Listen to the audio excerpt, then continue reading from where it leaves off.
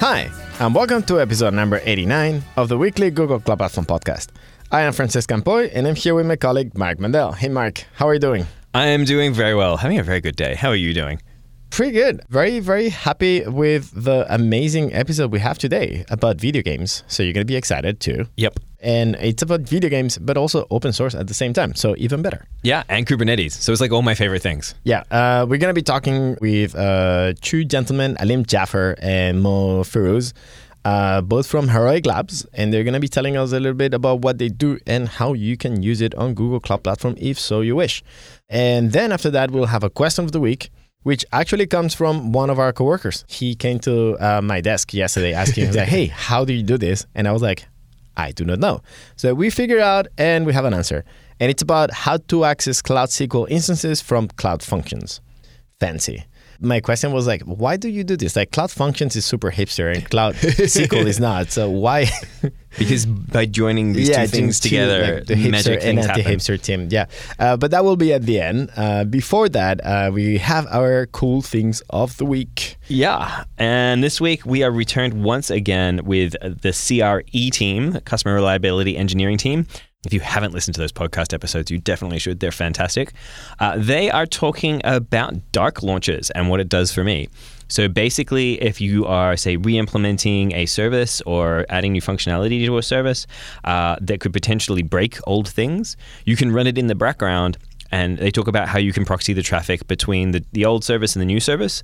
That new service, the customer never sees it, the end user never sees it, and then you diff the data between and see what's changed and whether it's actually doing what it's supposed to be doing with real information. Yeah, I actually did this in my previous company. Before joining Google, I was working at a company, Amadeus, and we migrated out of an IBM mainframe called TPF. And we rewrote the whole thing on Linux and with C++ to make sure that this actually worked. The best way was doing this. You have a proxy, you get all of the traffic from production, you send it to both the old and new services, and then every single time you get the responses, you compare them. You always send the one that you trust, which is the old system. Mm-hmm. But every single time there's a difference, you log it and you file an issue. And with that, by the time you don't have any more issues, it means that you're pretty much ready to migrate. That's pretty good. Yeah, I just didn't know it was called Dark Launch. I did not know that too. So sounds Star Warsy. I like it. Yeah, I just want to do it now because of that. The second cool thing of the week is about Dataproc, and the newest version of Dataproc has been released. So it's Cloud Dataproc 1.2. For those that like to use Dataproc, it's basically the easiest way to start Spark and Hadoop clusters on Google Cloud Platform. Those two softwares have also been updated to the latest version. So we have 2.2.0 for Apache Spark and 2.8.0 for Apache Hadoop. So check it out.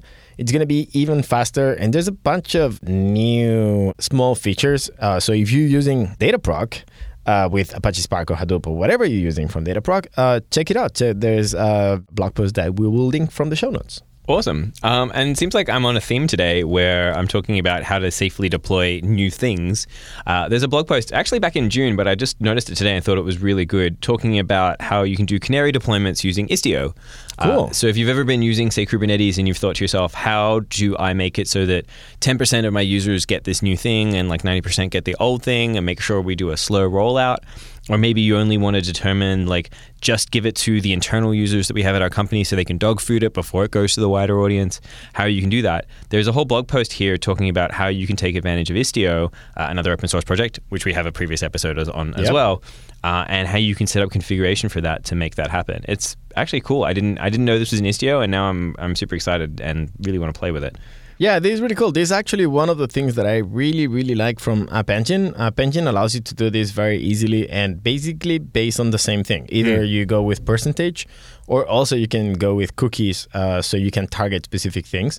This is even more powerful because you can even apply regular expressions on the values of the cookies in order to decide what version they're going to hit. So that's really, really cool. Awesome. Well, why don't we go chat with our pals over at Heroic Labs and hear about what they're doing all with Kubernetes as well. Sounds like a good idea. Let's do that. I am very happy today to be joined by two amazing people from Heroic Labs, Alim, Jaffer, and Firouz. How are you both doing today, Alim? Great. Thanks very much for having us, Mark. Happy to be here. Wonderful. And Mo, how are you doing today? I'm very well, thank you. Excellent. Thank you so much to both of you for joining us to talk about Heroic Labs and your experience with the Google Cloud Platform. But before we go into that, why don't you tell us a little bit about both of you? Alim, why don't you go first? Yeah, sure. So I've been working in startups for a couple years now. I'm based out of Vancouver, Canada, although I spend a fair bit of time in San Francisco as well. It's kind of my second home. And I'm the VP of product here at Heroic Labs. So my job here is to handle the product, the waterfalls, making sure we're moving in the right directions for the industry and generally taking ownership over Nakama itself. Cool. What about you, Mo? One of the sort of the co-founders of Heroic Labs. We started this company around sort of 2 years ago, back in 2015. And I've been basically part of the engineering team working on various products, and most recently on Nakama, the core server, and the integration with Google Cloud Platform. Cool. So I guess that you should be able to answer this question. What is Heroic Labs? What do they do? So we build server infrastructure for games and apps. We provide an open source server called Nakama that's on GitHub right now. You can go and download it. And what it does, it takes care of all the sort of the infrastructure needs, all the backend needs of a game or an app. It has social APIs for sort of games. It has social APIs for chat, for real-time, multiplayer, leaderboards, data storage, and basically all sorts of building blocks that games and app needs to build to service a live game or a live app. So in short, what we do is our primary product is Nakama. What we call it's an open source distributed game server. It's designed to power an entire backend for games and apps. One of the big changes for us was going the open source route with Nakama, and we've had a phenomenal reception to it, and we've designed it to be real-time first. I want to make sure that I understand correctly what Nakama is. So is it more like a framework? Is it a library? Can you use any language with it? What does it look like to develop a game on top of Nakama? Sure. So it is your entire backend, from everything from your user accounts to your data storage to real-time multiplayer to matchmaking. We handle all of that. So you could build, say, a Clash Royale style game off of Nakama and not need any third-party services except for things like analytics and anything you wanted to do on the data side there. It's written in Google's Go programming language, nice. And we have a embedded scripting engine written in Lua so that you could add custom scripts to it to customize to suit more your specific gameplay. Cool. So does that mean that in order to write a video game on top of Nakama, I have to use Go, or how does that work? No, absolutely not. So we have first-class client libraries for Unity, for Unreal Engine. We're going to be releasing a JavaScript one in the next few weeks, as we've had a lot of demand for HTML5 games and also just apps in general. Because what you power for games is really a superset for apps. So anything that can power a game can certainly power an app, and we plan on expanding this to kind of become a base framework for games and apps moving forward. Cool. So now I really want to get into the GCP side of things as well. But what I really want to know as well is, like, you said that this is an open source product that you provide a source for. Why is it open source? Can you talk a little bit about like that decision-making process and why you ended up building it that way? Yeah, absolutely. It was quite the contentious issue internally for a while. It was this strong debate of, do you go open source and give away essentially your secret sauce, or do you keep offering a closed source solution as so many people have?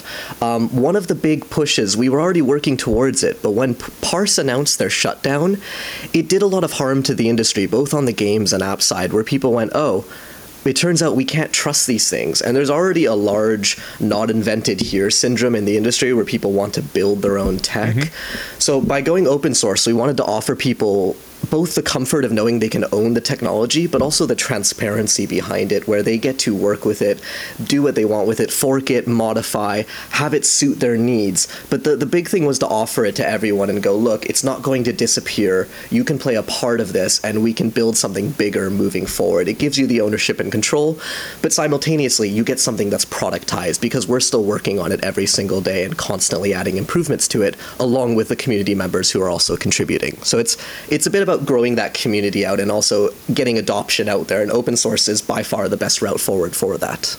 Cool. I was checking right now the fact that you actually have all of your code on GitHub under Heroic Labs, and you even have like all the planning on what you're working on. That's really cool.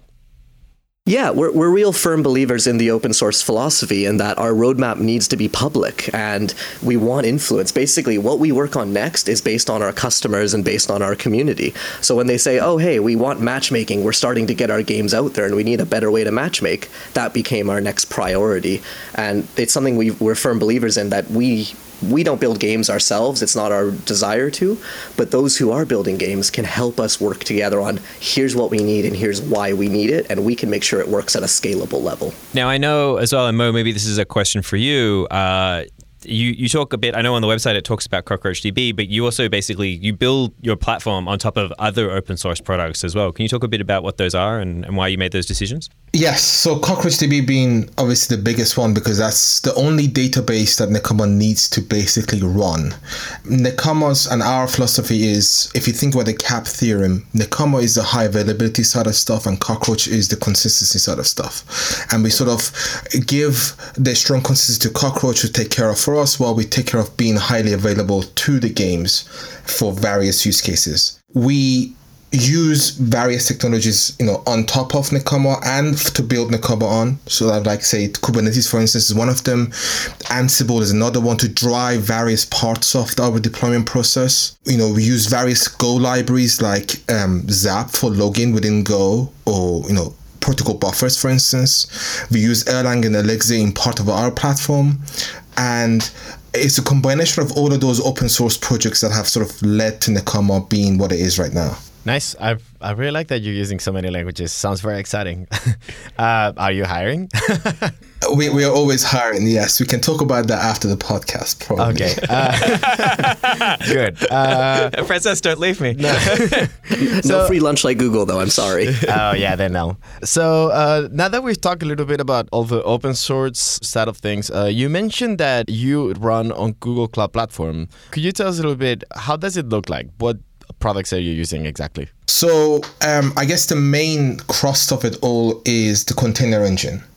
So we use container engine to power Kubernetes, and obviously that uses compute engine instances. And part of the container engine using the container registry. So we upload our images into the container registry and get, Docker and get Kubernetes to run within sort of the container engine system. And part of that comes, logging and monitoring that we use Stackdriver for pretty much exclusively at this point.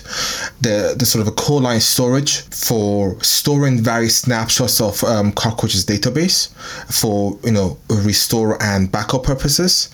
And load balancer above the sort of the L7 and an L4 load balancers for various WebSocket and HTTP traffic.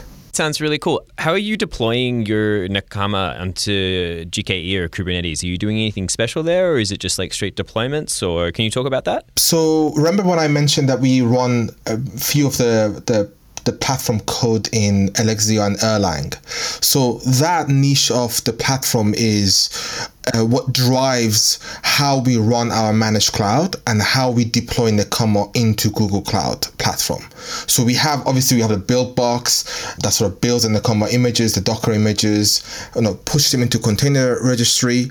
Then we tell our little app that we've created that lives within Container Engine to talk to Kubernetes API to create new server instances and run whatever version of Nekama and Cockroach we need to, given the configuration that we have for Kubernetes within the Kubernetes cluster effectively. That's sort of how that little Erlang and Elixir app that we've written, we call it the managed cloud servers. The actual sort of app runs Kubernetes and actually talks to the Kubernetes API. So we can have a fully automated managed cloud system. So does that mean you wrote a client in Erlang for like cloud and Kubernetes? Yes, we did. Yes. It wasn't fun. But yes, we did. Are you going to open source it? I think it needs a bit more cleanup in some places, but we've already talked internally about open sourcing part of the stack, because one of the reasons we actually went down the open source for Nekama is what we've discovered And what we really like about the gaming space is that it's sort of a tightly knit industry where everyone sort of helps each other out. And we want to give back something to the game industry and to sort of the ecosystem. And taking that sort of idea, we want to do the same thing around certain libraries or certain clients, for instance, in this case, Kubernetes Erlang client or Lexio client, and give that back to the community, because we've appreciate a lot and obviously have taken a lot from the community, and I think it's time for us to give something back. So we will do that at some point, yes. Cool. At some point you were talking about how you were able to scale while keeping strong consistency. And I'm curious about how you do that exactly. You mentioned that you're using CockroachDB. Is that CockroachDB or those CockroachDB instances running on top of Kubernetes on GKE? Do you run it separately? How does that work? So Cockroach does run on GKE and runs on GCP. Cockroach is basically a distributed SQL engine that's highly available, and they claim that it survives disasters. And what we've seen so far is that it does survive disasters, not that we've gone through many of the cases so far yet. What we can do with CockroachDB is we can cluster them together.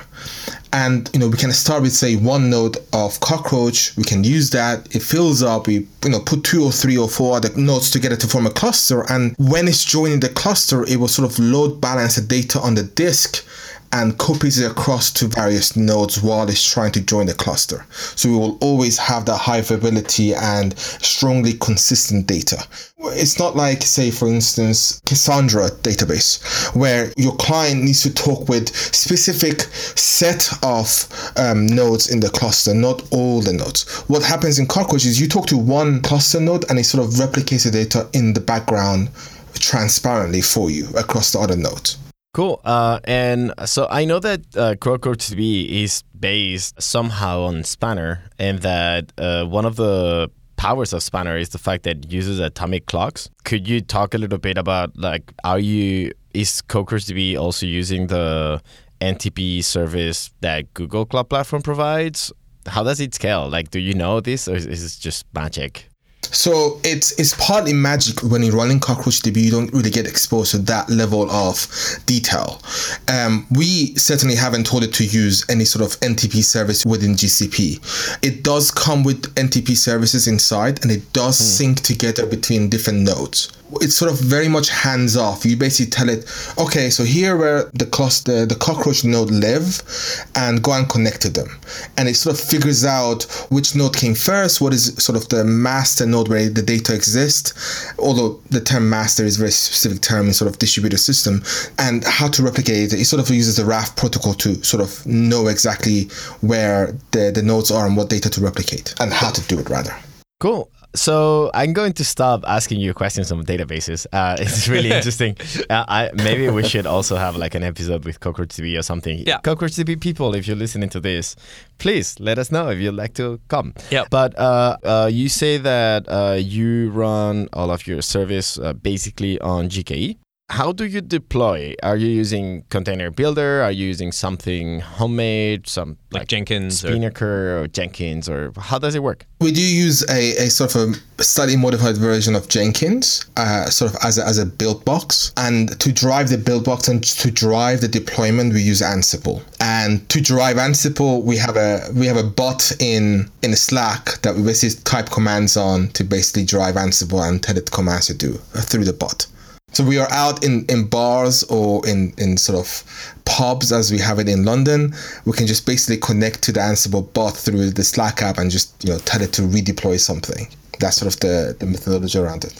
Yeah, I kind of remember a story where I can't remember what movie we went to. Was it the Jason Bourne movie? And Andre had to use the Hero bot in Slack for something. I think it was one of those things because me and Chris were quite into the movie, and we didn't really care at that point what happened. So Andre was the one on call. So yes, Andre did that. Yes. It's an incredibly useful tool. And just for clarification, so that people know how they're using the tool, you're using like Ansible to push changes like container images and stuff like that into Kubernetes itself, or are you interacting with, say, the cluster, or is it like across the whole thing? Like, how is that working? No, the pushing the images are done by effectively the build box that we have. So we push whatever code that we need to push into sort of GitHub, and then we have the hook that runs a continuous integration hook that builds the image on the build box. And then from there, the image is ready inside container registry. And then we use Ansible to say, okay, Google, sort of the managed cloud servers, go and grab this image from the container registry and tell Kubernetes to deploy that into this server for this namespace. Oh, wow. I actually didn't know Ansible had Kubernetes stuff. That's actually super cool. No, Ansible doesn't have Kubernetes. Ansible talks with our server, the managed cloud, the Erlang node, and then the Erlang node drives Kubernetes and tells it, okay, so here's the app that I have. Here's a namespace for this particular person or particular customer.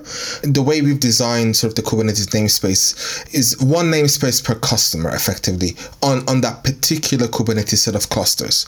And we work with our managed cloud saying, okay, so this is the customer's namespace, and go and deploy this particular image, say Nakama 1.0, into that person's namespace and update it all, and then obviously update the schema that needs to be migrated and so on and so forth from there.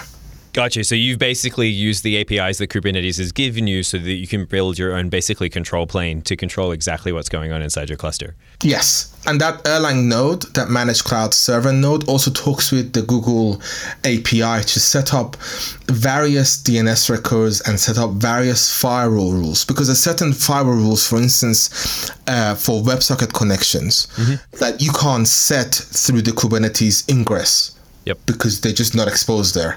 So we have to talk directly with the Google Cloud Platform within sort of the L7 load balancers configuration to update them to say, okay, set a timeout of this particular connection to X minutes, for instance, so we can have a live WebSocket connection going. Cool. So that was actually interesting. That was an interesting sort of lesson that you sort of seem to have learned about how to manage GCP with Kubernetes. Have there been any other particularly good lessons that you've learned along the way that possibly our listeners might want to learn from as well? From the top of my mind, I can't think of anything else. There were a couple of sort of details that weren't mentioned in documentation that we sort of found out while we were implementing, but there weren't many. There were maybe a couple. But this was maybe 4 or 5 months ago, so I can't really recall exactly what those details were. But honestly, generally speaking, so far, I'm really, really, really happy with Kubernetes, and I'm really happy with Google Cloud Platform. I can say that sort of hands down. It's been it's been a breeze setting them all up. Yeah, I mean, we've done deployments on Azure, on AWS, GCP, and I will say we've been the happiest with GCP, both for network reliability and also for the services offered. It's kind of best suited for us at the moment. So since you mentioned that you've done deployments on a bunch of different clouds, I wonder why the cloud? What are the benefits for you to be running those game servers on the cloud? With the cloud itself, like we know how the cloud came to prominence, 10, 15 years ago, where it really started to grow and it allowed all these other tech companies to come up. You no longer needed to spend $2,000 to get a basic website running. You could start building some really cool tech. And now that I feel the cloud is more or less mature, yes, there are some outages, yes, things happen, but the general usage of the cloud, it would be hard to argue it's incredibly mature. And now as people are getting content with it, there seems to be a bit of an arms race, in my opinion, and Mo, feel free to jump in at any point, where between AWS, GCP, Azure, and all of them, where something we call the verticalization of the cloud, where now they're starting to offer more bespoke services for each vertical. So for example, games. I know games is growing and each cloud is trying to go after it more and more because it's going to continue to grow and be larger and larger. And as games go online more, as there's more multiplayer, as consumers expect games to do more, it's going to take more resources to do. And it also takes a lot of complexity to build. So we kind of view the verticalization of the cloud as each cloud offering starting to offer more bespoke services to build on top of, but that way they don't have to start from scratch just from the virtualization layer. And that's kind of also where we see Nakama going, where it becomes a vertical upon clouds to build forward. Cool. I just realized one thing as you said it. Where does the name Nakama come from? Oh, sure. So it's a Japanese word. So one of the guys, Chris, one of the founders, is huge into anime, loves it to death. We're trying to get him out to Tokyo as soon as possible so he can fulfill that dream. And it means friends who are, I believe it's literally translated as friends who are as close as family. And so the whole point of Nakama was we believe games are getting incredibly social, and it's very much a social server. We have a social graph built innately into it, so you can do queries like show me friends of my friends who are not yet my friends, and Nakama seemed to suit that pretty well. It was going to be the project name, and then we just all fell in love with it and said it's perfect for what we need. So friends who are as close as family, essentially. Cool. All right. Well, unfortunately, we're running out of time here just a little bit. But before we wrap up, is there anything either of you want to be able to mention or haven't managed to mention, or just want to plug something in general, maybe an event you're going to be at or something where people can find you? Like, what else is there that we haven't managed to cover yet? Sure. A general plug I'd like to make is, like, we've gone over this a couple times now with it being open source, but we truly would love the community to come around this. Whether you work in games, whether you work in apps, whether you're just curious about back-end technologies, we love the community to get around it. We have a Gitter channel. All of our engineers are on it. As you mentioned earlier, Mark, we do have a public roadmap. We'd really like people to just get involved, open pull requests, offer bug fixes, or even just bug reports. It's very important to us as a team, and also as this technology grows, that people get engaged with it. So we are the stewards, but we're not the only people working on it. We'll be at Pocket Gamer Helsinki in September. I believe it's in mid-September. We'll be at Mobile Games Forum in Seattle in October. We have team members in Austin, Texas, San Francisco, Vancouver, London, England. So if you're in any of those places, feel free to reach out to us, and we'd love to talk and just get your feedback on it. And if you want to get involved, let us know. And we are, as mentioned earlier, we are, of course, hiring. If you're a distributed systems engineer, we want to hear from you. Mo, you got anything else to add? Yeah, just one last thing, which I think Alim missed out, is prior to all of these stuff, I think next week, or maybe the week after that, in the next 7 to 8 days, we're going to be releasing the first stable version, the 1.0 of Nakama. So it's going to be out there. It's going to be downloadable on GitHub, and it's going to be stable. And so we would like to see more games and apps use it going forward. Awesome. Yeah, it's a huge milestone for us, so we're very excited. We already have games that are using Nakama with millions of players, but this is the official 1.0. We're here to stay. This is a stability marker, and we're super excited moving forward to have it. That's awesome. Well, congratulations. And thanks both Alim and Mo for taking the time today to tell us a little bit more about Nakama, but also especially about how you built it and all that cool stuff. We learned a lot. Yeah, thanks for having us, guys. Definitely. Thanks for having us. Thank you very much. Thanks to Alim and Mo from Heroic Labs for taking the time today to tell us a little bit more about all the cool video games that you can build on top of GKE quite easily with the open source framework. They're open source, so check it out. We'll have a link to their GitHub repos on the show notes. It's totally worth having a look and maybe even contributing. It's open source after all. Yeah, definitely. Super cool stuff they're building. And yeah, I'm excited to see what they build on top of GKE. I think it's time to go with other question of the week. And the question of the week came yesterday from our coworkers, because we're on the same team. Gabe Wise. He's a developer advocate that just joined recently doing Internet of Things at Google Cloud Platform. And something he was doing is he's actually logging the temperature. He has a little sensor that sends the current temperature through, I don't know exactly what, but ends up running computer things, Cloud Functions. Yep. And then he wants to store that piece of data from Cloud Functions to a SQL instance running on Cloud SQL. Now, the problem is that in order to access Cloud SQL, there's a couple of ways of doing this. One of the ways is by using App Engine or by using the App Engine service account. Yep. Now, that does not work with Cloud Functions because it's not App Engine. It's a different environment. The other option is to say, well, I'm going to allow the connection from this IP. Ooh, but Cloud Functions, it's That's the whole serverless. point. Yeah. Is there even an IP? What is the IP of no server? Yeah. 0? Yeah. I don't know. -1, I think. So yeah, you cannot do that either. So how do you do it? And basically the solution is pretty simple. Is you just use a proxy. So what you're going to do is there's going to be a proxy running with a specific IP that you can then hit from there. And whenever you connect to that proxy, the proxy will connect to the SQL instance. And since that proxy has a stable IP, you can whitelist the IP of the proxy instead. So it's pretty simple and it keeps all the security and stuff. And the cool thing is that you don't even need to write this yourself because there's an open source solution that is written here at Google Cloud Platform. It's called Cloud SQL Proxy. So we'll have a link in the show notes to both the repo, which is worth checking out, and also the documentation. And it's also worth noting that we did a previous episode where we talked about this as well.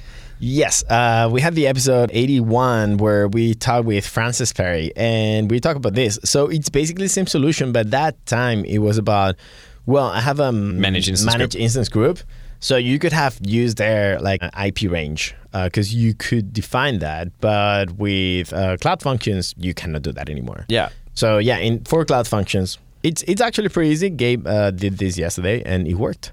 So check it out if that's what you're trying to do. Nice. I like this as well because it doesn't matter if you're using, let's say, Cloud Functions. You could use it for managed instance groups. You could use it for a bunch of other things. You can even use it from App Engine if you want to. If you want, so Cloud Proxy gives you a lot of flexibility, but giving you a lot of security at the same time too, which is also really, really nice. Yeah, that's the important part because we tried just like maybe you can whitelist 0.0.0.0/32. Which you can. Actually, you shouldn't. But... Actually, it doesn't do it. Oh, really? Yeah, because I feel good about it. It's like just open my instance to the world. Not a good idea. It won't let you? Yeah. Oh, that's very funny. Okay, good. Well, that's good to know. Excellent. All right, wonderful. Well, Francesc, before we finish up today, where are you going? What are you up to? I think you're going on holiday soon, aren't you? Yes. By the time this episode comes out, I will be packing for my trip to Spain. I'm going to be there for 2 weeks. And then in September, I'm not completely sure yet, but I might go to New York. I might go to Sydney.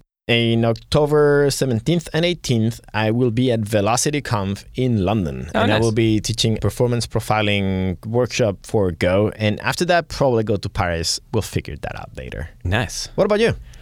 August and September is going to be busy. So I'll be speaking at PAX Dev. I'll be at PAX West. I'll be speaking at GamerCon Las Vegas. I will be speaking at Austin Game Conference. And then I'll be going to one of my favorite places in the world, Strange Loop, just as an attendee to hang out and chill. Jealous. That's going to be awesome. I'm so excited. Cool. Well, thank you so much, Mark, for taking the time today to record yet again amazing podcast. And thank you, Francesc, for joining me once again. And thank you all for listening. And we'll see you all next week. See you all next week.